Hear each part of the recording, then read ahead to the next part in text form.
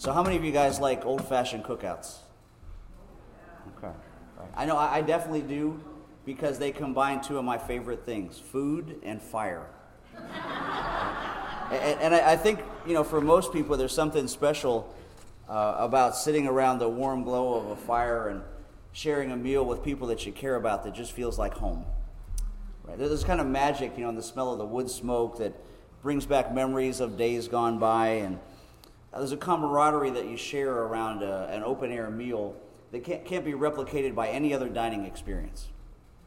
It just brings people closer together. And I think our Lord must have felt so too, as you're going to see in today's reading, in what would be his third resurrection appearance to his disciples, to 7 of them this time, and not in Jerusalem as on the previous occasions, but back up in Galilee. Not in an upper room or not on a roadside to Emmaus, but this time on the lakeshore, standing by a pit of glowing coals and a welcoming meal that he had made for his friends. And so we're going to be looking, this is a little shift in the lectionary. We've been following the Gospel of Luke, but the lectionary is a 3-year cycle, and there's 4 Gospels. So John gets kind of peppered in through this year. This is one of those occasions. So instead of Luke, we're actually looking at the Gospel of John, chapter 21, and I'll be reading you the first 14 verses. So John 21, 1 to 14. John tells us, later Jesus appeared again to the disciples beside the Sea of Galilee, and this is how it happened. Several of the disciples were there, Simon Peter, Thomas, Nathanael from Cana of Galilee, the sons of Zebedee, and 2 other disciples. Simon Peter said, "I'm going fishing." "Oh, we'll come too," they all said. And so they went out into a boat, but they caught nothing all night. At dawn, Jesus was standing on the beach, but the disciples couldn't see who he was. And he called out, "Fellows, have you caught any fish?" "No," they replied. And then he said, "Throw out your net on the right-hand side of the boat, and you'll get some." So they did. And they couldn't haul in the net because there were so many fish in it. And then the disciple Jesus loved said to Peter, "It's the Lord." When Simon Peter heard it was the Lord, he put on his tunic and jumped into the water and headed to the shore. The others stayed with the boat and pulled the loaded net into the shore. When they got there, they found breakfast waiting for them. Fish cooking over a charcoal fire and some bread. "Bring some of the fish you've just caught," Jesus said. And so Simon Peter went aboard and dragged the net to the shore, and there were 153 large fish, and yet the net hadn't torn. And then Jesus served them the bread and the fish. And this was the 3rd time Jesus had appeared to his disciples since he had been raised from the dead. And brothers and sisters, this is the word of the Lord to us today. Let's pray. God our Father, we pray that you would open our ears this morning to the sound of your voice in these sacred words, that you would open our minds and our hearts to receive all that you would fill them with, and most of all, Lord, that you would let us see and recognize Jesus, and we ask it in his name. Amen. So today, as we read, we find the guys back home, back up in Galilee, kind of biding their time while they're waiting for further instructions from their risen Lord about, what to do with the rest of their lives. But in the meantime, they do what they know how to do best, which is to go back, at least temporarily, to their previous line of work that had put food on the table for them. So Peter says, "I'm going fishing." And he doesn't mean he's going to be sitting in a boat for a couple of hours with rod and reel drinking beer with his buddies. Right? Now, when Peter says he's going fishing, him and the boys are going fishing. I mean, they're really going fishing. They haul out the nets. Because remember, they're commercial fishermen, right? And so they get into a boat. A big boat. One that's big enough for 7 of them. And they're out all night plying their trade in these familiar waters. Waters that they know like the back of their hand, but they work all night and they don't catch a thing. Some nights are like that in the fishing business, I suppose. And so they're tired physically, and they're exhausted mentally, and they have to be frustrated, I'm sure. And by now it's dawn, and they look up, and some guy is standing on the shore looking back at them, but they can't make out who it is because they're out on the lake about 100 yards away from shore. And this fellow on the beach calls out across the waters, "Hey, fellas, did you catch anything?" "No," they said. "Well, cast your net on the other side of the boat and you'll find some." And right now they have to be thinking, are you kidding me? Right? I mean, we've been here all night. We're using our skills, all of our know-how, and we come up empty. Don't you think we know what we're doing? Right? We're the pros at this, buddy. Who does this guy think he is anyway? But whether it was something in this fellow's voice or just out of a sheer what could it hurt, desperation, they give it one more try before they pack in the nets. And they cast the net where the stranger said, and instantly a net full of fish. I mean, a whole bunch of fish. Art and I were just talking about this before church. And the big catch made such a big impression on the fishermen that John, our kind of eyewitness with an eye for details, records the exact number in his gospel. 153, right, Art? 153 to be exact. And they were large. And if you know this story, if you remember the story, over the years, lots of commentators have spilled loads of ink offering suggestions as to why that exact number of fish is recorded, none of which I think are particularly helpful. I think it's just maybe the simplest answer is the best, and that is that it testifies to the power of Jesus to hold on to whatever he catches. Whether that's someone like Cleopas, who was the slow of heart last week, or Thomas the doubter, or Peter the denier, or you and me today, if we have truly received God's offer of salvation in his Son, we won't ever be the fish that got away, right? As Jesus himself said in John chapter 6, whoever comes to me shall not hunger, whoever believes in me shall never thirst. But I said to you that you have seen me and yet you don't believe. All that the Father gives me will come to me. And whoever comes to me I will never cast out, for I have come down from heaven not to do my own will, but the will of him who sent me. And this is the will of him who sent me, that I should lose how many? Nothing. That I should lose nothing of all that he has given me, but raise it up on the last day. Nothing. Right? Meaning, church, that his covenant promises are a net that can't tear and they're a line that won't break. And what a relief that thought must have been for the disciples today, is suddenly at the sight of this miraculous catch, the light bulb goes on. And they put two and two together and they come up with who this mystery man on the shore must be. And with that, Peter dives into the water and swims straight to shore while the rest of the guys follow in the boat. To get to the shore, see Jesus standing there by the glow of a charcoal fire. And surprise, he's already got some fish of his own on the fire, and he's got some bread, and he invites them to eat. And by now, I'm thinking all sorts of bells should be going off, these memory bells in the disciples' heads, reminding them of the feeding of the multitudes that they'd witnessed, with the loaves and the fishes from that little boy's lunch. And for Peter especially ought to have been just flooded with memories, some of them going all the way back to when he first met Jesus 3 years ago. So if you guys remember back in the beginning of Luke, he records one day as Jesus was preaching on the shore of the Sea of Galilee, great crowds pressed in on him to listen to the word of God. He noticed 2 empty boats at the water's edge where the fishermen had left them and were washing their nets. And stepping into one of the boats, Jesus said to Simon, its owner, to push it out into the water. So he sat in the boat and taught the crowd from there. When he had finished speaking, he said to Simon, now go out where it's deeper and let down your nets to catch some fish. Master, Simon replied, we worked hard all last night and didn't catch a thing. Sound familiar? But if you say so, I'll let down the nets again. At this time, their nets were so full of fish they began to tear, and a shout for help brought their partners in another boat. And soon both boats were filled with fish and on the verge of sinking. And when Simon Peter realized what had happened, he fell to his knees before Jesus and said, oh Lord, please leave me. I'm such a sinful man.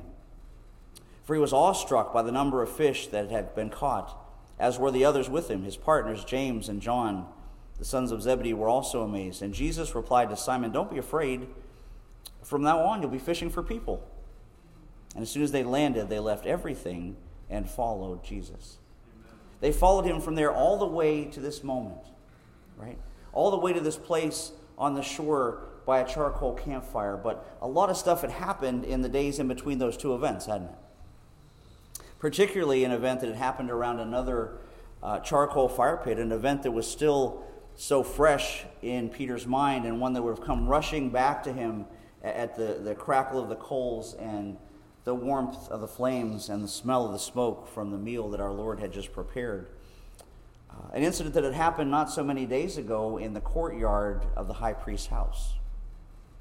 This is from John 18. And Simon Peter and another disciple were following Jesus into the high priest's courtyard. But Peter had to wait outside at the door.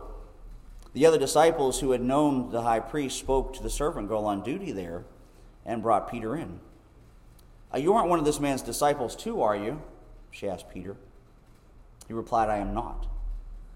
It was cold, and the servants and officials stood around a charcoal fire that they had made to keep warm. And Peter also was standing there warming himself. And while he was standing there warming himself, they asked him, aren't you one of his disciples too? He denied it, saying, I am not. And one of the high priest's servants, a relative of the man whose ear Peter had cut off, challenged him, didn't I see you with him in the garden? Again, Peter denied it, and at that moment, a rooster began to crow. And so picture this. Here's Peter 3 times denying Jesus out in the courtyard, standing by this charcoal fire. The same kind now that today he finds waiting for him when he pulls himself up out of the water to meet the master on the shore. And can you just imagine how Peter must have felt? How he must have been overwhelmed with that feeling of deja vu, being here again with Jesus and being by this charcoal fire. And this may be interesting only to me, but I'm going to share it anyway. The word in the original text here used to describe these charcoal fires, anthrakia, is only used 2 times in the whole New Testament, just twice. The first time is in the courtyard scene of Peter's public denial, and now it's here in John 21 on the shore with Jesus and Peter standing together by the one our Lord had prepared. And in my humble opinion, that's more than a coincidence. And the connection, I think, becomes even more clear with what happened next, because 3 times Peter had been called out as a Christian and 3 times denied his Lord standing by the light of a charcoal fire. And now 3 times Jesus will call Peter's love for him into question by the glow of the one they're standing next to in today's text. So if you're still following along in John 21:15, they're still by the charcoal fire after breakfast, Jesus asked Simon Peter, Simon, son of John, do you love me more than these? Yes, Lord, Peter replied, you know I love you. Feed my lambs, Jesus told him. Jesus repeated the question, Simon, son of John, do you love me? Yes, Lord, Peter said, you know I love you. Then take care of my sheep, Jesus said. The 3rd time he asked again, Simon, son of John, do you love me? And Peter was hurt that Jesus asked the question a 3rd time, and he said, Lord, you know everything. You know that I love you. And Jesus said, then feed my sheep. And as I said, a lot of things that happened between those 2 charcoal fires, haven't they? Between the one in the courtyard and the one on the shore. Between Peter's denial and now his restored commission to care for the flock of God. In fact, if you think about it, in the space between those 2 events, the Lord Jesus actually became our in-between. He became the man in the middle on the middle cross, the ultimate mediator, making peace between a holy God and sinful humanity by his blood shed for us. Shed to purchase Peter's forgiveness and yours and mine, and calling all of us to come back to a loving Savior who's waiting for us, just like he was waiting by that charcoal campfire. And I don't know about you, but I am so grateful that he was willing to do that for me. In spite of all the times that I've denied Jesus. And not maybe exactly in the way that Peter did, but in other ways, right? Denying Christ by my attitudes and actions.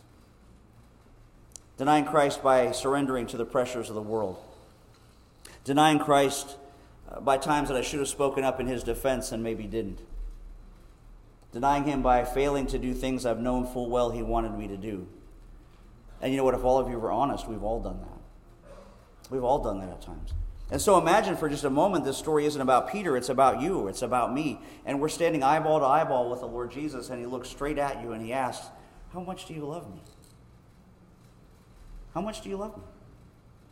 And whether you know it or not, every aspect of your life is interconnected with your sincere answer to that question, just like it was for Peter. And so we should heed the warning of 1 Corinthians 10:12 that says, if you think you're standing firm, be careful that you don't fall. You see, Peter had bragged about how much he loved Jesus more than all the other disciples. And then what did he do? He denied the Lord 3 times. And so now Jesus asked Peter if he's still going to brag about how much he loves him more than the others. And he asked him 3 times until Peter gets the point of what he's being asked, and he finally expresses his love for Jesus as a confession of faith rather than as a bragging point. Because think about it, Jesus could have said, Peter, you blew it. First, you didn't have enough faith to walk on water. Then you tried to dissuade me from going to the cross. You wouldn't let me wash your feet. You just embarrassed me by cutting off that high priest servant's ear. You ran away, and now you denied me. Right? You've been cowardly. You've been conceited, sometimes too rash, sometimes too slow. You're presumptuous, you're impulsive. And I've had enough. Right? I mean, Jesus could have berated Peter over and over and over again. But our Lord's desire with Peter and with us is to convict us of our sins so that we'll desire to change rather than to condemn us to a life of failure. And to help us realize that even in our darkest times of doubt and distrust, that for those of us that are in Christ, because of the death and resurrection of Jesus, that God the Father has given us a full redemption and a full pardon of all of our sins. And then added to that package, the beautiful lifelong journey of sanctification through the power of the Holy Spirit, allowing us to become partakers in the process whereby God molds and shapes and transforms you and I into the express image of His Son. And doing it so we can begin to become the saints that He wants us to eventually become in Him. And then at that point, He begins to bless whatever He's calling you to do in His name, whether that's in church or at home or work or in school or family or in the community, drawing us to the light of His love and the flame of His desire to redeem us and to bring us back to Himself, because as the Bible says, church, we don't belong to those who shrink back and are destroyed, but to those who have faith and are saved.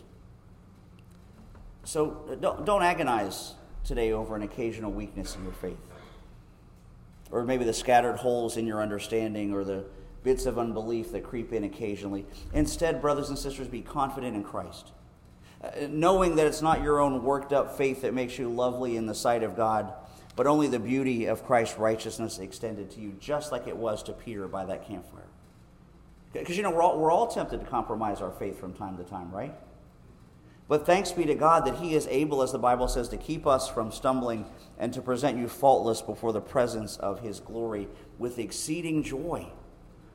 The same joy today that calls us to jump out of the boats of our own plans and to rush to His presence so that we can be lovingly restored by the burning flame of God's forgiveness and the blessing of the meal that He continually desires to share with us. Amen. Will you pray with me? God our Father is truly right and our greatest joy always and everywhere to give you thanks and praise, especially in this Holy Supper, recalling that perfect sacrifice once offered on the cross by your Son, and asking you, Lord, by the joy of His resurrection, we celebrate this Eastertide in an expectation of His coming again, that you unite us in your truth and love so that we can confess your name and sit together at one table. And so come now, Lord, and continue your transforming work in this time, in this place, that eyes may be opened, that hearts may be radically changed by the good news of the gospel.